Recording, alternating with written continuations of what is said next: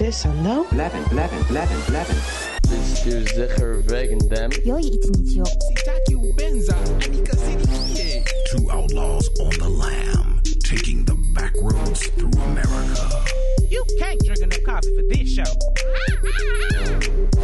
And now it's time for Monday Madness with the Moped Outlaws, Greg and Mark. Hello. Here we are again. Good morning to you. Good morning to you.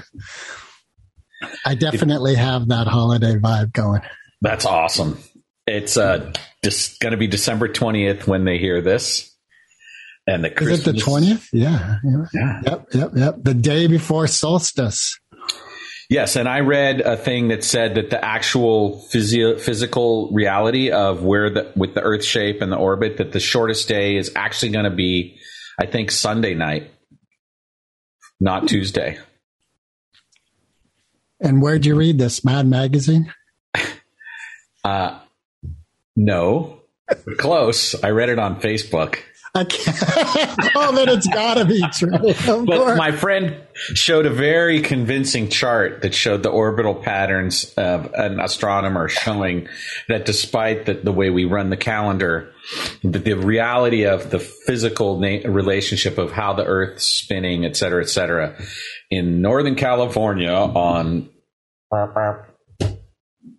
the solstice isn't actually on the 21st this year. Or wait, no. The solstice is on the 21st, but the shortest day of the year, physically speaking, is actually 2 days before. And there's always someone who's just going to have to come up and go, by the way, you're not celebrating your birthday on your real birthday because you were actually born. Right? In a Teflon pan. On the 5th Tuesday of the 17th month beyond Sevendare. Because Neptune was in retrograde, and everyone knows. In fact, this brings up an important point, which is that Jesus wasn't born in December. Well, some people just say you just stop there. You don't even have to put December. He just wasn't born? Exactly. That doesn't make sense. To some, it does. Yeah. Bring them in here. I want to speak to them. Hey, speaking of, my family for the next episode has opted out of being a guest. Well, we'll save that for the production meeting on Monday. I don't want people to see how the sausage is made. All right. Today, we are going to talk about, each of us has picked 5 Christmas movies that we think are worth watching. Or for some other reason might be worth talking about. Whether they're worth watching is questionable. Oh, our top 5 holiday movies. Right. Top it was 5. Extremely difficult. Was it hard for you to come up with the top 5? No. Okay. It was hard First for me. First 3 to were like bam, bam, bam, bam, bam, bam. And then the 4th one, I always forget, but it was a bam too. Like they're all shoe-ins. I'll say this. Because I put a lot more like no, it's got to be more weird and eccentric than that. So maybe we won't have the same 5. Oh, maybe not. I sure hope not. Let me just ask, is Die Hard on your list? No. Mine neither. So right away, boom. See you later. Die Hard. But this is a top 5 list. So, here's the thing. My 5th one, choosing the version was actually easy for me, but there was an element of... Well, let's get into it. What is it? No, I can't start with my 5th one. Yeah, we're going to go 5, 4, 3, 2, and come up with the best ones. I can't do that because these are all... There's none better than the other. Well, then it doesn't matter whether you start at 5 or not. Right. All right, so we're diving into this, and I'm going first. All right, let me start with the one that is always, this is the one I'd keep forgetting. I'd go, I know I have a 5th, I'd have a 4th one, because the first 4 were like, bam. And I'd go, what is the 4th one? So anyway, here we go. Miracle on 34th Street. Awesome. So what is it about? Either version, too. It could be the old one or the new one. Yeah. What's I mean, I'm familiar with the old one. What's the new one? It's pretty much the same premise, only Only not as good. Only not as good. I think instead of no, it is good. See that it is good, and I think instead of the letters, which is what they used in the court in the old one, in the new one they use a dollar bill, and it says "In God We Trust." And so the lawyer's point was, well, if the U.S. government is putting on the dollar bill that they trust in something they can't see, they can't prove, they can't blah, blah, therefore. So the reason you like it is that there's this point in each of the films where Santa is basically put on trial. Well, here's what I will say, that in all my choices, that is definitely a thing. All my choices are the premise of not believing and overcoming disbelief to a miracle. Like, it's just like the miracle cannot be ignored. Awesome. So in the original one, it's the letters that are presented in court, right? And so if the U.S. Postal Service recognizes Santa and deliver these, and it's a these U.S. messages, government entity and to this guy, because they've been delivering them to this guy, right? Right. Then what better evidence do you need that he's Santa? Right. And so that's the payoff, because there's this sort of attacking of whether Santa's real or not as the premise of the film. Right. And in the story is, like the wonderful being is sending people to the other store, oh, we don't have that here, but if you go over there, and it blows up. People are loving it, so in actuality, it's going against the whole marketing capitalist greed ethic of mine, keep it all here. It's like, no, share it. And in that sharing, more abundance happens. And is that in both films? Yes. Okay. Yeah. Right. So it's like, even though I don't have it here, go buy it over here, instead of like, well, why don't you buy this instead from us? Got it. Right. And they're bad people. Stay away from them. Well, and what's interesting to me about this particular set of the two versions of the film is that they correspond to you in the sense that the big gift is the house. I don't think in the original was a house. In the new one, it is. Is it a house? Yeah, the little girl wants the house so that the mommy and daddy can be together. Right. Right. She wants the home because she thinks that will be the key to them being together. Right.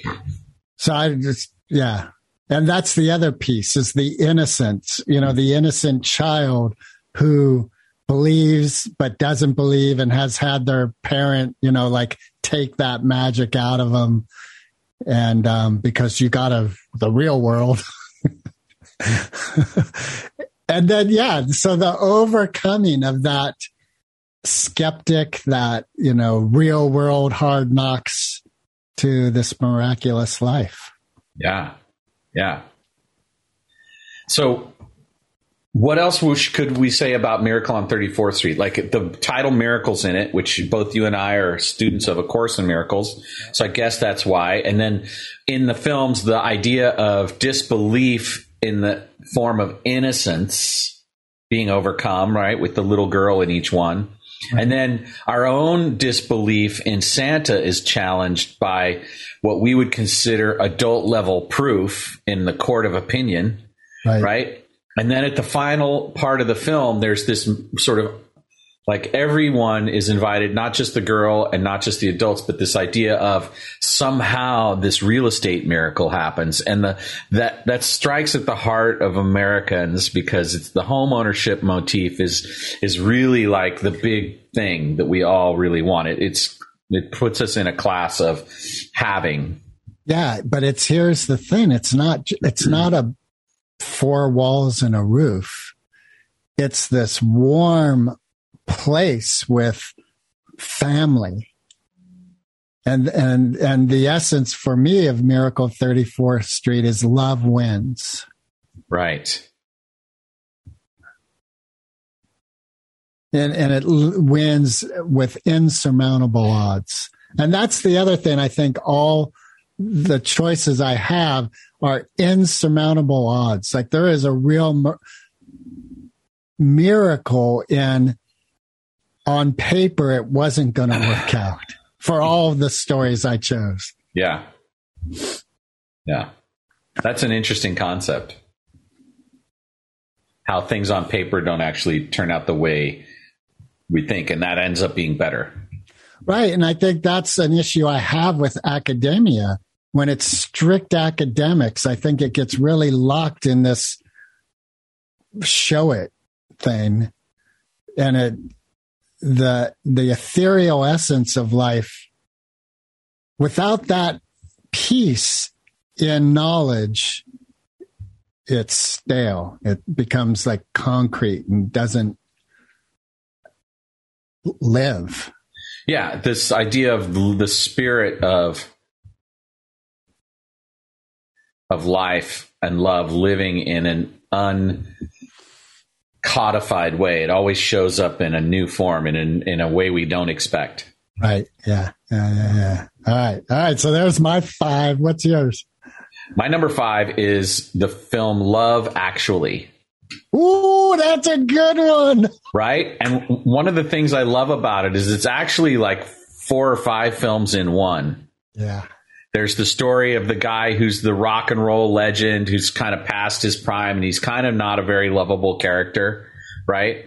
But by the end of the movie, he kind of redeems himself in a certain way, but he's still not, he redeems himself to the public, but in the background, he's still kind of a not very lovable character, but he ends up, hanging out with his manager person, right? And that's where their connection is. And, this film has so many people, and I love how he slags on Elton John. He's like, yeah, I could have gone to the Elton John party, but I'd rather spend it with you, getting drunk and watching porn. And then there's like just so many intertwining relationships. Like we see these little vignettes, right? Yeah. And the idea that the one person is getting married and the best man is totally in love with her, but she doesn't know it until she comes to get the video from him. And so then she starts to realize that he's totally obsessed with her. And then he shows up later. And even though it's Christmas and he's breaking up a marriage, he can't help himself. And so he does the Bob Dylan thing where he's playing the music, but he's revealing these cue cards which tell the truth about what he really thinks about her. And what's crazy about this movie is it's kind of counterintuitive because we see that the husband she's with really doesn't have the kind of caring for her. He's kind of going through the motions. And so there's this moment where we end up in the uncomfortable position of actually rooting for the cheaters to have the experience that they want to have. And so this film is the sort of messy reality of relationships and the multiple tangled webs of how everybody comes together. And in the end, this kind of willingness to do the difficult reveal, to admit the uncomfortable thing, right, is what ends up clicking everything into place so that people can actually be together. And it's sort of strange because the husband actually ends up with someone else, with another person, and they're happier too for it. So it's like we have all these conventions around how we live our life, but the heart doesn't follow those. What's interesting is I don't remember that storyline at all. Right. Totally. And there was a bunch of it I don't remember too, but fortunately Wikipedia exists. One of the things I love though is the little kid. And I love how he and his father are having trouble, like his father's having trouble connecting with him. And when he finally does connect with him at the end and he's, oh, you love this girl? Let's go get her. Let's go. And he's like totally like, yeah, it's crazy. And we're doing this. And that to me is what a dad should be. It's like, yeah, I'm on your ship. Let's go. Yeah, totally. And then there's the whole thing around how the prime minister who supposedly isn't supposed to be involved with certain kinds of people, but he realizes that it doesn't matter where we come from, that love knows no limitations. And so he breaks all the convention and he ends up being with this woman. What were you going to say? Well, I just remembered the whole thing with the professor and his wife, and that was a sad storyline. Like that doesn't have a happy ending. Right. There's a lot of reality in this film. Yeah. Death. And that was fucking hardcore, man, when she realizes like that necklace wasn't for her. And it's so, and he realizes too, like, oh, this isn't a good thing. And so this film is just, it shows the really uncomfortable underbelly of human relationships. And then also how we, move through the world in trying to resolve all the tension that comes up around it. And you got to admire any movie that has Billy Bob Thornton as the president of the United States. I forgot about that piece. That might be one to watch again this year. It's a perennial. Like the ones I picked, I think I can watch every year. I'm not sure because a couple of them are really new and I'm not sure that they have that kind of long-term staying power. And I'm really glad that I didn't pick for instance, A Wonderful Life is not on my list. Right. So, and that's a great movie, but it's not on my list. It's on mine. Awesome. Well, wait, let's wrap this up for yours because that was one of the prerequisites for me. Like, as I was imagining, okay, what's my top 5? One of the things I came to is I would watch any one of these right now. Like I've seen these lots of times and I'll probably see them lots of times more.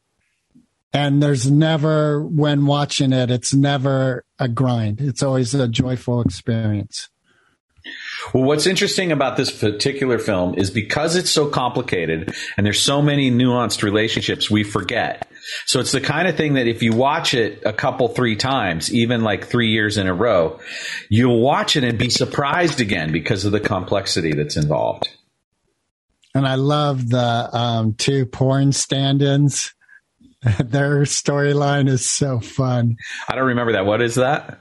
Remember the couple where they're stand-ins for the porn, and that's how they meet. Right. And so when doing the lighting stuff, can you grab her breast? Yeah. And at this point, they kind of have a connection, but he's sort of like, okay, like that's my job, but right. Now I remember. Yeah. That's hilarious. I remember watching this with the kids when they were pretty little. And there was like that scene, Liz and I had totally forgot about that. And that comes on, we're like, okay, so now this is happening. All right, here we go. So I just want to note for the audience that we apparently are having some kind of audio glitches, and hopefully that won't be too disturbing. But I'm noticing that there's some audio artifacts showing up, and that's just the way digital production goes sometimes. Because I'm not hearing it at all. I'm hearing it, and it's specifically around your stuff. But it isn't so bad that we have to stop, right? It's just that I noticed a couple of things. Let's continue. What's the next film for you? All right, so next on my list is Elf. Awesome. And that one in part is because that's Jonah's film. He has created the family tradition that gets watched every Christmas. And it's a brilliant film. Once again, the non-believer, the miracle, the overcoming disbelief. It really shouldn't work. And I think James Caan did a brilliant job as the father. And I watched the Netflix special that's been going on where they, behind the scenes. So to learn what a shoestring they were on creating that movie. Yeah. And the risks involved with Will Ferrell at the time, because he wasn't a known. Yeah. In fact, they were like, no, we don't want him. And, Right. And to see James Caan, like not getting him at first, like, what the fuck are you doing? But then getting it. Oh, I get it. And how everyone, the tricks they did, like the things with, so that he looked like a huge giant elf in the toy stop with, perspective tricks with the camera. Yeah. And then also I love, they're not on my list, but the TV shows of Rudolph the Red-Nosed Reindeer that are in the film. Yeah. The homages to that. Yeah. So yeah, Elf is definitely, and that I think, and for all you fucking cancel culture bullshitters, I love with, what's her name, who did the TV thing, that girl, she played the love interest and the song, Baby, It's Cold Outside. Right. It plays a prominent role in that film, and we've since realized that that's a kind of patriarchal. Well, some haven't. Fuck that. I haven't realized that. It's a great Christmas carol. Okay, I see that it hasn't still penetrated your consciousness why that's a problematic song. No, it hasn't. No, I kind of feel like the man and woman in the studio who were singing that song were just having a good time, having fun. Sometimes, right, but it's not them that's the concern. It's the context of the power dynamic in that thing where she's just saying, "Hey, I got to go," and he keeps coercing her to try to stay. Okay, we can throw all sorts of chaos into that, and we can also throw non-chaos into that. Maybe they were just being flirty. Maybe this is an opportunity to do a really good Christmas movie based on the song.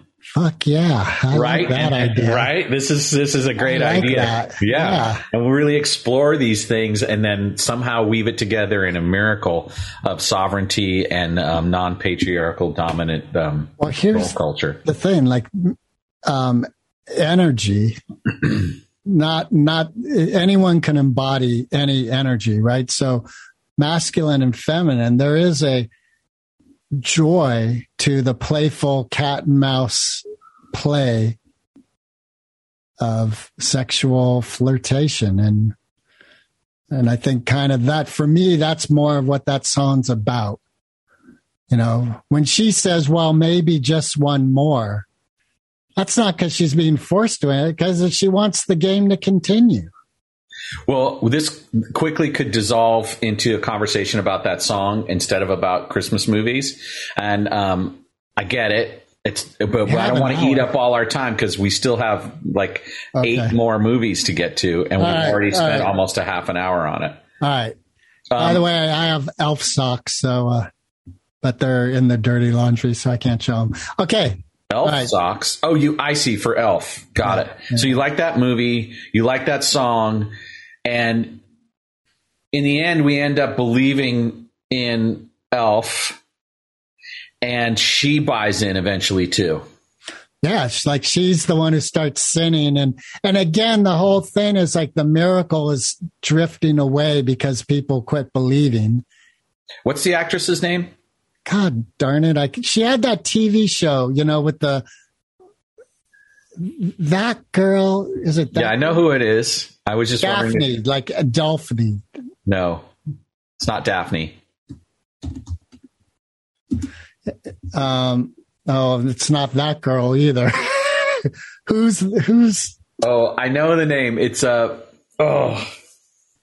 she's the current host of the new version of The Dating Game on ABC television. Is she really? I'm sorry to hear that. She's one of my favorites. Zooey Deschanel. That's it.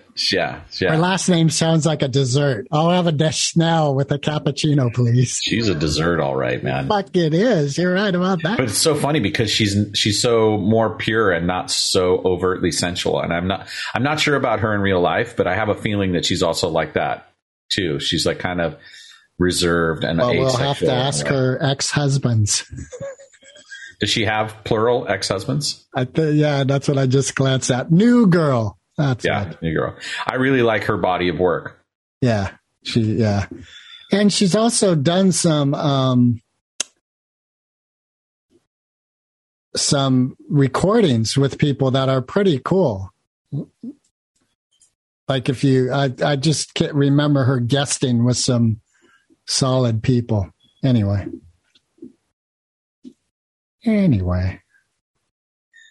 Awesome. All right, so what's your second? Scrooged. Ah! Bill Murray. That's a great choice. That's interesting because my very last choice isn't Scrooge, but that was a contender. And yeah. I really love this new take on it in the modern world with a cynical network executive who's really irredeemable right up until the last minute. And there's so many great characters in it. Like, you know, the fact that he got Robert Mitchum to play his, you know, the studio owner, and Bobcat Goldthwait, and, you know, Karen Allen. And what's his name from New York Dolls? Right. He plays the ghost of Christmas Past, the taxi driver. Yeah. Right. And he's got such flavor. It's got such a New York flavor to it, this thing. Right. And, then and also, what's her name with the toaster? That scene always gets me. I heard she really smashed him with that toaster. Well, the Christmas present, right? The ghost of Christmas present. Yeah. Right. And What's that? Yeah. She's the fairy, right? Yeah. Yeah. Yeah. Wait, no, that's the ghost of Christmas. No, that was Ghost of Christmas Present. And she smacks him around and pulls on his lips. Yeah. And all that stuff. Yeah, she's really great. And then all of the tension that's in pretty much every scene, especially when the production starts and he's like supposedly running it, but he's just ruining everything, right? Like, these people are working their butts off to pull this thing on live on Christmas Eve, and he's just so irredeemable. It's not like Miracle on 34th Street. Yeah, there's a payoff at the end where he gets it, right? But the miracle is really about the miracle that happens inside of him, not so much as like the big, you know. Well, that's what I think that is the real miracle. The real miracle is that people are transformed inside. Yeah, agreed. Yeah. And it's such a great backdrop, you know, and I love Bill Murray. I think he's like one of the greats. He did a great job. That commercial he made was so fucking good. Oh my God. Yeah.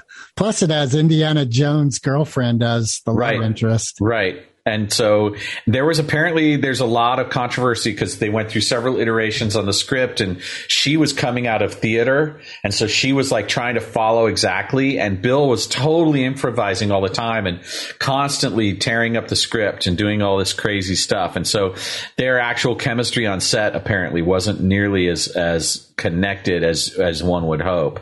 And, you know, he's got his brothers are in it, you know, the Solid Gold dancers. There's just all these different, you know, Lee Majors is in it. Oh, that's right. I forgot about that. That's right. I love the line where he's all just staple the fucking antlers to their head. You're like, oh my God. Right. He is such the maniac. Yeah. Oh, and the Ghost of Christmas Future, that whole bit was such a harrowing bit, you know, like all the scenes involved with Christmas Future were so dark and cold. Yeah, it really went dark. They really went there, which helps with the sort of the release, right? But then the final scene at the end, when they're singing "Put a Little Love in Your Heart," like what happens for me every time I watch the movie is I start to tear up as a result of that song. And I think that's one of the things that's really potent about Bill Murray's body of work is that he really gets how music works. And in this case, that song really just hits home, right? Yeah. How about how it's really how we just have a choice to like try to treat each other with a little bit more love and a little bit more optimism and hope. And is Viola Davis the actress who played the single mother? And let me look. Yeah, I think it is her. She plays the assistant, right? Right, and she has a son. Yeah. Who's the Tiny Tim? I'm looking at the list here. I don't see Viola Davis's name. Who was it?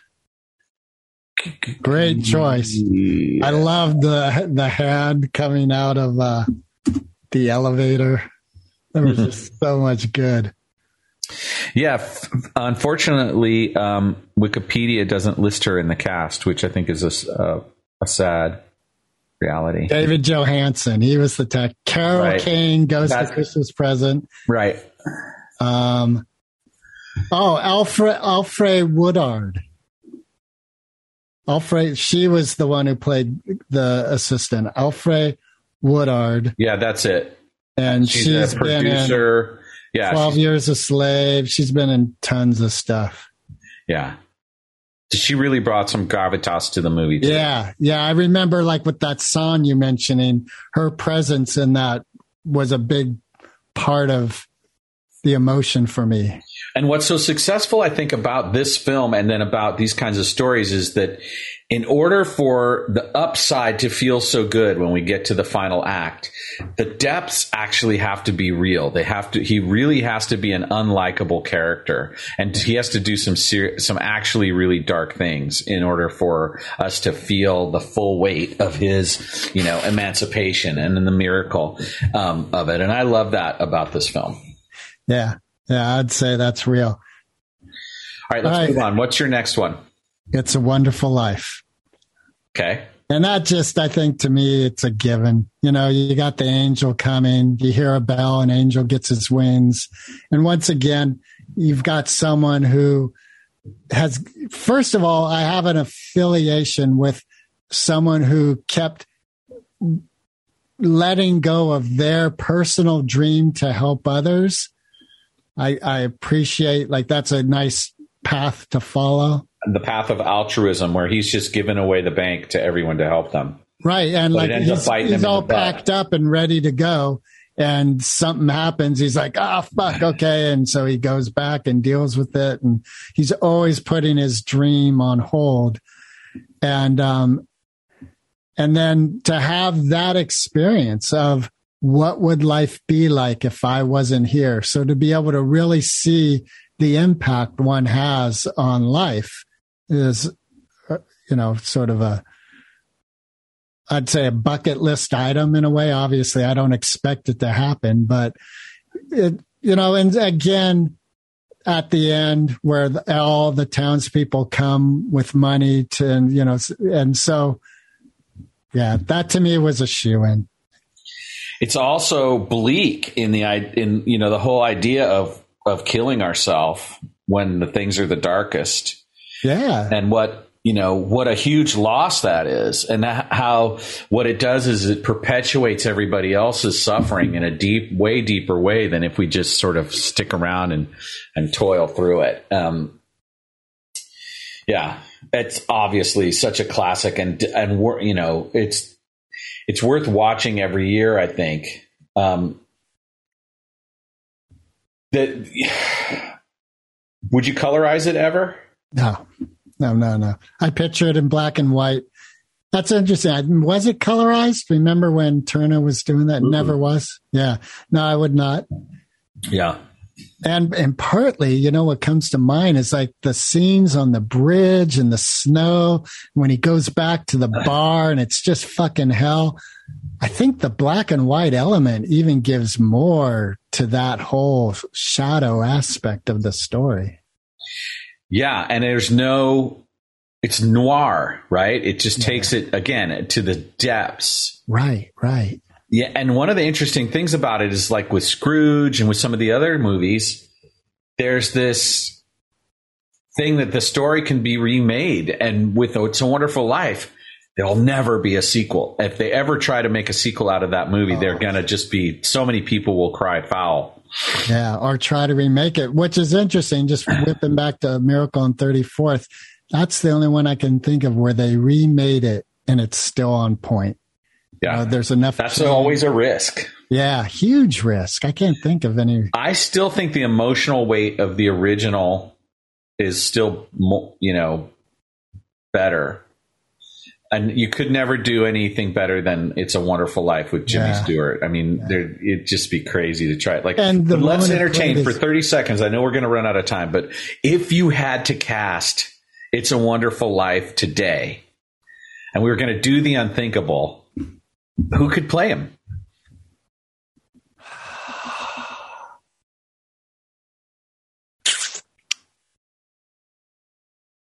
Exactly. Nobody. There we go. All right. So what's your number 3? All right. My number 3 is Four Christmases with Vince Vaughn and Reese Witherspoon. Really? Yeah. Wow. What I love about this is these two characters are committed to their lack of commitment to each other, right? They're definitely in relationship, but they both aren't really that much into being like in a relationship or being married and having kids. They don't really even want to buy into the kind of the schmaltz of the Christmas holiday, right? But they get stuck. They're kind of the yuppie, couple. And they get stuck at the San Francisco airport, and their trip to the Tahiti gets canceled. And so they're forced to go, and they might as well go visit their families. Now, each of their parents is in a divorced couple. So that's 4 different houses that they have to go to. So they end up going with each other to a few of them, and they meet the dysfunctional families, and there's some great, Robert Duvall's in it, right? John Voight, Sissy Spacek, it's a good cast. Jon Favreau's in it. And what I love about the film was, at the time I first saw it, my own marriage was really on the rocks. And so there's all this and I come from divorced parents, right? So there's all this family tension around broken humans and bad relationship dynamics and how they cause trauma. And the whole Robert Duvall character is constantly like he's witnessing his younger brother, the Vince Vaughn character, Brad, and how he's been stunted by being in this, relationship with his dad. And there's this horrible tension, and he's so cynical. Brad is so cynical as a result, and he doesn't want a family.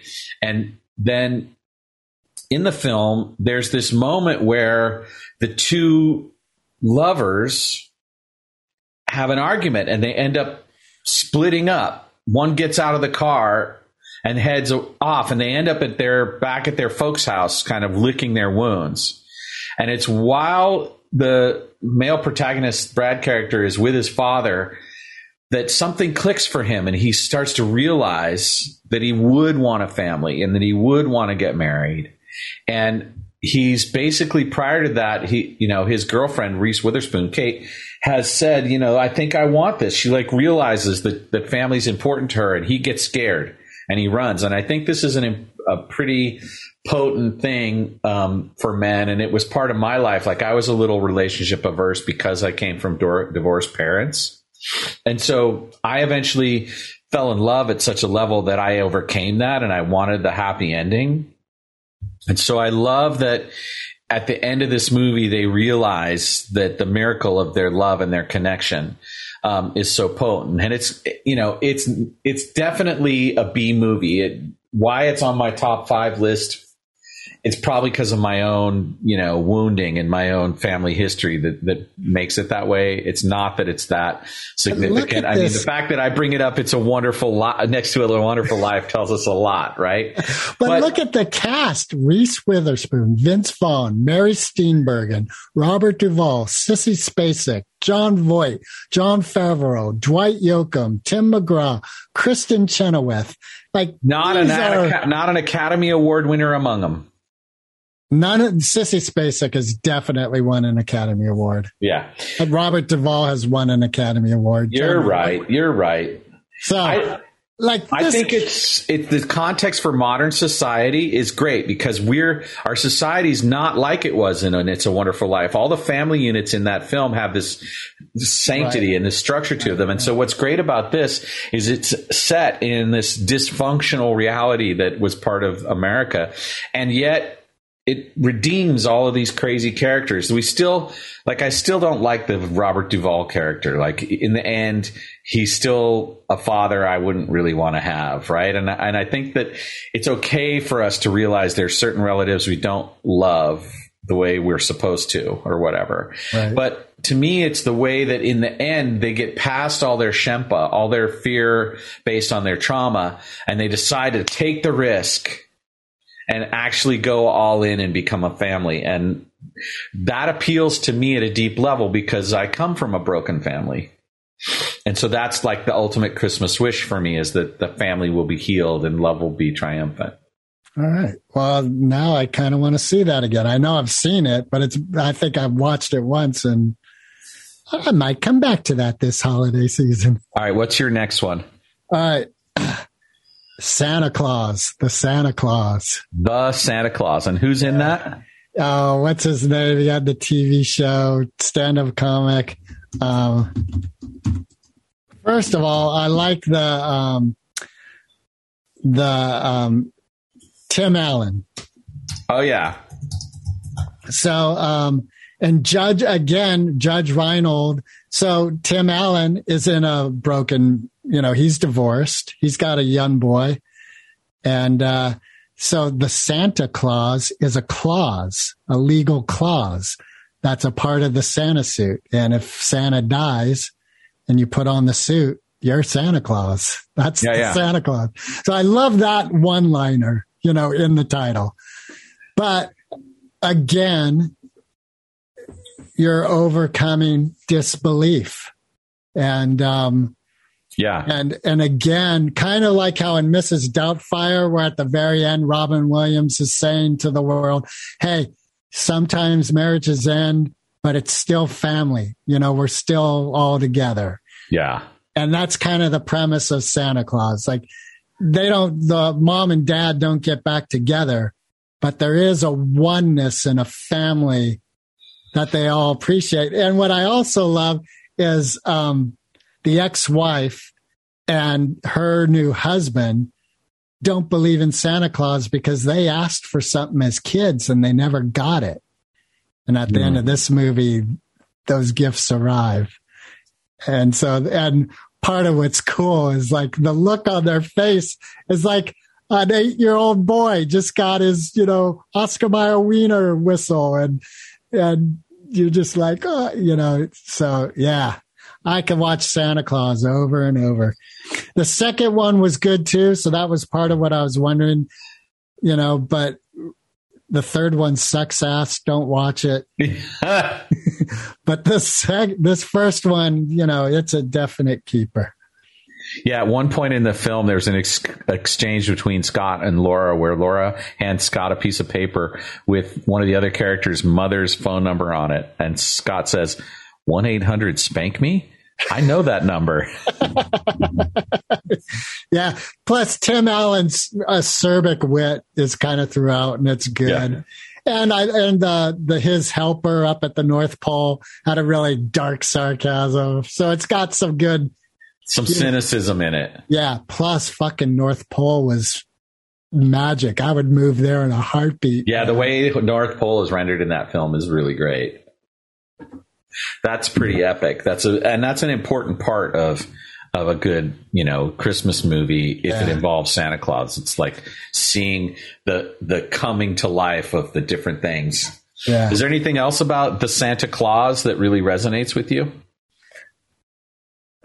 That statement, or the movie itself? The movie itself. Well, again, it's obvious the transformation of non-believer to believer, and how you said earlier, really the miracle's inside. So to the change from non-believer to believer is a miraculous event. And so that, I think, leads well into my next one, because the one I'm got next is called Fred Claus. I know this one. Which is Vince Vaughn and Paul Giamatti, right? Vince and it's Vaughn the same again. thing. And he is kind of a ne'er-do-well. He's brothers with Nick Claus, but he's been jealous of him since the parents favored him. And then at one point, his younger brother, Nick, cuts down his favorite tree when they're kids, and that causes a big rift for him. And so Fred just goes through life hating his brother, and he's really avoidant, and his relationship's dysfunctional, and he's broke, and so he ends up in trouble. He like goes out and he wants to set up something special and try and do something good for his girlfriend on her birthday, and he screws it up and totally lands in jail, and he can't call her. So he calls his brother, Santa, and, Santa says, yeah, I'll give you the $5,000. But meanwhile, his wife's in the bed next to him. Don't give him more money, like blah, blah, blah. And Santa's like, well, all right, I'll give it to you. And then Vince says, well, while we're at it, like but Santa says, why don't you come up and help me and earn some of it by helping me? Because we're behind schedule. Right. And Vince Vaughn says, well, if I'm going to come up there, why don't make it $55,000? Because he wants to buy this restaurant. Right. So he ends up there at the North Pole. And again, it's this beautiful North Pole. And we see these ways that we envision how the elves make all the toys and stuff. And again, the photography at that point is really tricky because you've got Vince Vaughn and you got elves played by real actors. So just like with Elf, there's this whole thing that has to be done with the camera to get the scale right. Anyway,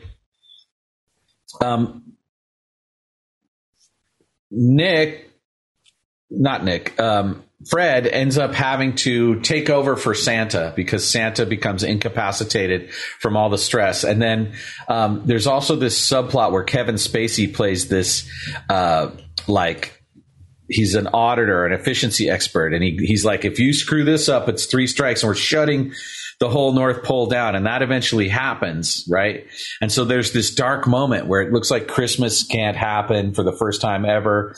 Kevin Spacey's character is like, shut it down. And there's this moment where Santa and Kevin Spacey meet while Fred Claus is out trying to make the world happen and Christmas happen. And he gives Kevin Spacey this present. He says, I'm really sorry. I missed you that one year.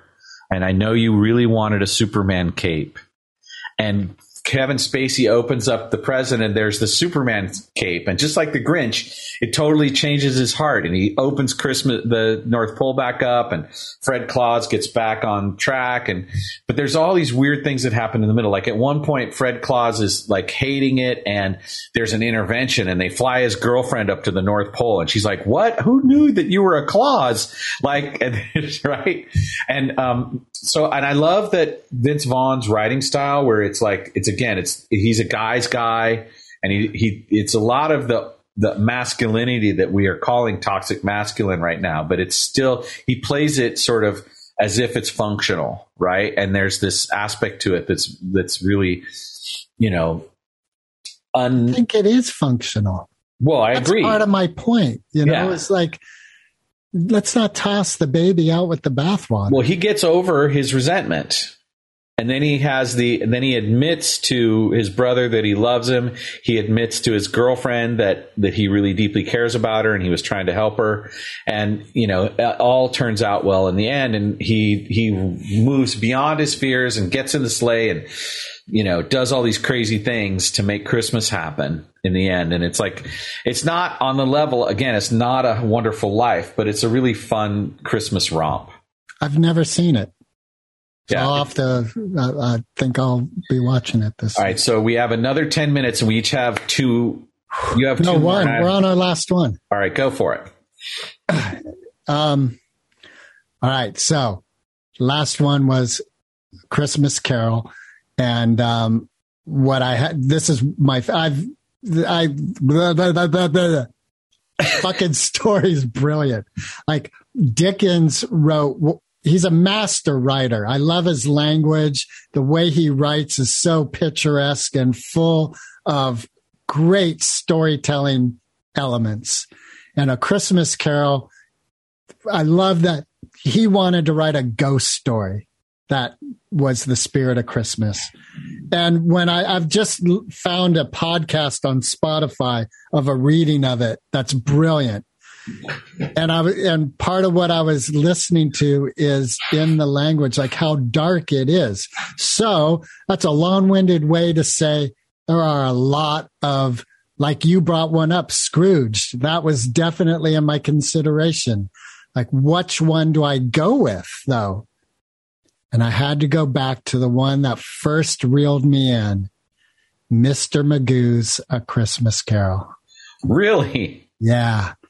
It is brilliant. If you haven't seen it, I highly recommend it. It is one of the best. And you've got the one with George C. Scott. You've got yours, Scrooged.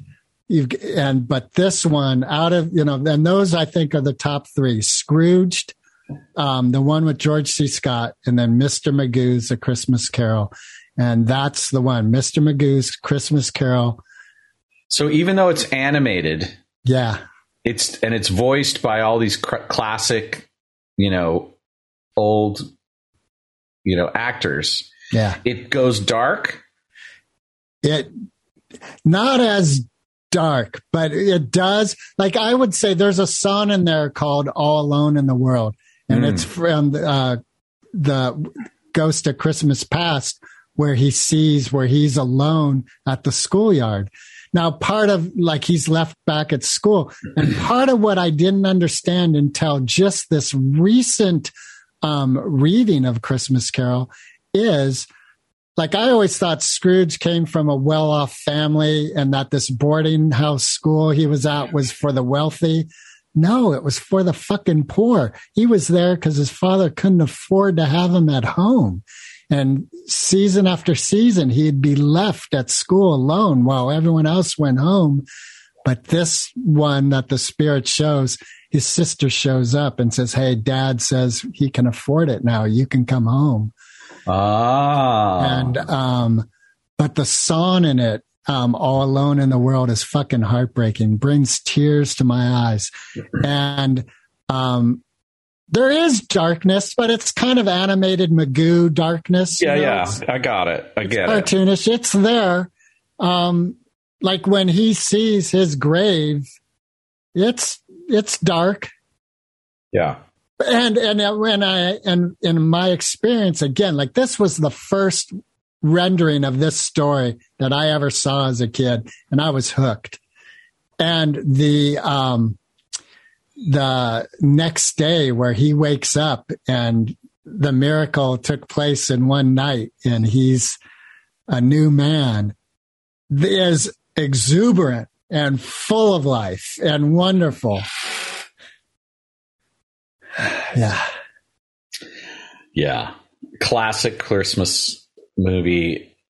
All of the characters that have different struggles and different emotional struggles, and then the spiritual struggle where, the one guy's the geezer who's not very generous, becoming generous, and all of the different things, and the eternal optimism of the young orphan, all of that's really important stuff in terms of the human miracle. I totally get it. Plus, I love the line, "You were always a good man of business," and Marley going, "Mankind was my business." Yeah. And that idea of these chains and heavy weights that you're dragging for eternity. And part of the pain is that these ghosts and spirits are seeing these people who need help and they can't help them. And that's part of their pain that they're enduring, Yeah. All right, brother. What's your fifth? All right. My fifth is a 2020 movie called The Happiest Season. I don't know this one. Yeah. And there's no one you've heard of it with the exception of Kristen Stewart and Mackenzie Davis, who are the two principal characters.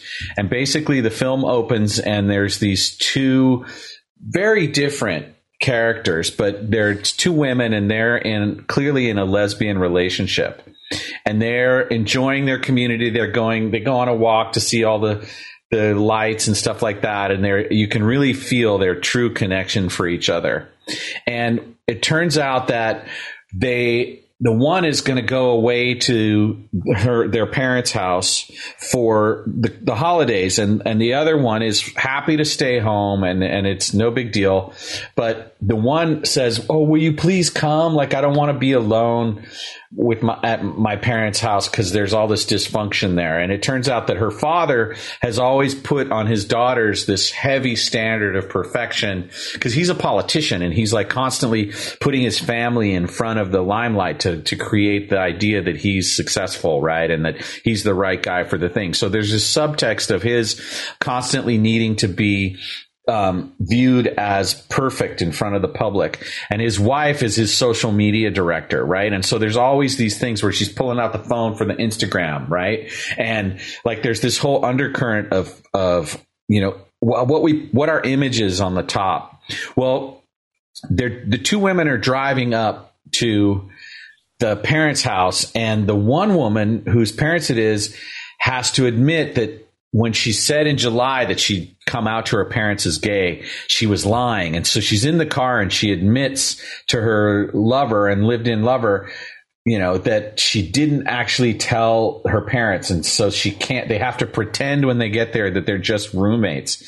And the one woman is, at first, she's a little put off by that, but she's so deeply committed to her partner that she just goes along with every little sort of razor paper cut of denial. And as the film unfolds, her capacity to stay connected in this relationship gets worn thinner and thinner by every little micro betrayal that her lover, because her lover is pretending to be someone else the whole time. And so they come back to the hometown, and there's all these subplots about how she's lived her life, and to the people she knows, she's one way, but to her lover, she's another, right? And in it, one of the subplots is that this girl that she went to high school with is part of the town, and she keeps running into the would-be lover who's not part of the family, played by Kristen Stewart. And eventually she's getting ignored so much because the one person is seeing her high school friends, and she's just like not being included a lot. And so there she is. Her lover's pretending to be someone else. She's spending all this time with these other people. She's not really being real. And the family itself is really false on all these fronts. Meanwhile, Kristen Stewart is planning to propose to her. And we know this early on in the film because she brings the ring. So there's this thing where her would-be wife is continually showing up as false and not who she says she is, and then betraying her in various different subtle ways. And eventually it gets to be too much.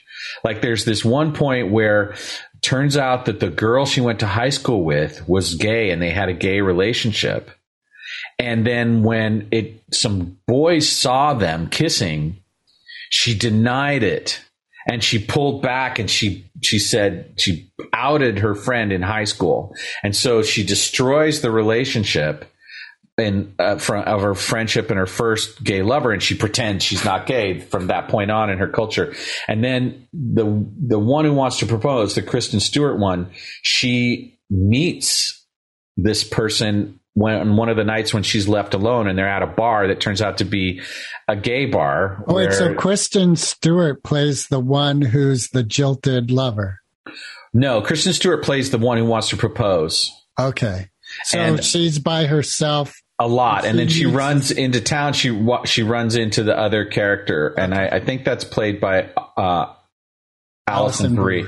Yeah. And so there's this moment where she hears the story of how her would-be wife outs the other and denies herself, right? Oh, wait. So the Kristen Stewart's character's lover meets the high school girl. Right. And learns how her lover outed this woman in high school. And then denied herself that she was gay, right? Right. And so she learns like she's a bitch. Well, and her level of willingness not to own what's true for her, it just gets deeper and deeper, and it's really causing her a lot of grief and fear.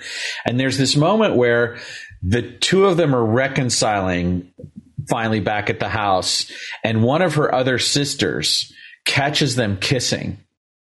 And so at the Christmas Eve dinner, she reveals to the parents that they're actually lovers. And then she does it again and she denies it. She says, no, I'm not gay, right? So that just breaks the heart of the one who wanted to propose to her. And she calls her gay friend, who's a male, back, 3 hours away, and he comes to get her. And there's this big, really big conflict. And then there's a moment where the one girl who's been living a lie realizes that she did it in high school and now she's doing it again. And it's going to cost her the most important relationship of her life, something she really wants. And so in the middle of all this chaos in front of her whole family and the potential backers for this guy's campaign, she comes clean. And that's what I love about the film, is that there's this moment where it's absolutely the wrong time. There's a million reasons why to stay hidden. And she just steps forward and she lets all the chips fall where they may. And as a result of being authentic and transparent and vulnerable about her truth, all these things unfold where the father has an epiphany about how he's always held up this perfection standard to his daughters. The mom realizes that she's been performing, perfunctory in order to facilitate the dad. And she has all this life that she'd like to live. And the two women initially start to reconcile, and then they all break up. No, then there's this moment where she actually proposes to her and says yes, and the family's all in. And so it's this thing where what appeals to me about the film is that these hidden parts of ourselves that we don't want to reveal, that make us feel vulnerable and scared about how people are going to perceive us, eventually bring us to these places of chaos and pain where we hurt each other and we betray each other. And then when we finally are willing to own our desires and be transparent about what we really want, it makes it possible for everyone else to do the truth as well. And in the end, the two are united and they get married, and the backers decide that they love how because the father says, I don't care, I want my daughters to be happy. And if that means I can't be mayor of the town, then so be it.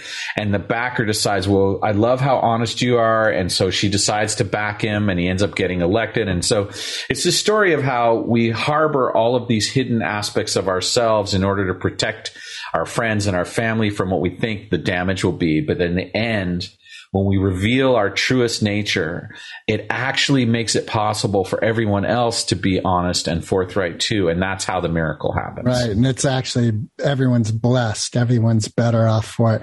What I also love is I think there's a scenario in there that I probably have done, and I believe I've experienced, where someone like the Kristen Stewart character with the ring. Like there's this thing where I'm going to propose. I got this ring. That's a really big deal. And in that, she thinks all these other little erosions are okay. Because really, look, I'm going to propose. Like that's I think the inner dialogue that one can tell oneself. I got this really big thing that's going to happen. So this is all okay. But really, those little erosions may make it where by the time this no longer is going to happen because you fucked it up. Yeah. And we are about to lose everything. And so, and of course the music, and, it's got Dan Levy, who's really funny. Yeah, he's really funny. So yeah, those were my top films. And I really went for the quirky things that aren't obvious because I'm a sentimental person. And, I will admit, the big admission I have to our audience is that I get teary in every one of these films, because I really love feeling. And the Christmas time for me is a time to connect with human beings and to really feel our humanity and the miracle of joy and desire that comes through as a result of sharing those intimate moments together in the warmth of the hearth and home. And I wish that for everyone. May you have the deepest feelings of Christmas with your loved ones. And may you, no matter what your economic level, may you see the true gift of life in your relationships. And if you're all alone, your relationship with yourself. And please stay tuned for the Moped Outlaws' first feature-length production next December, the patriarchal, touchy-feely holiday movie of It's Cold Outside. Recording stopped.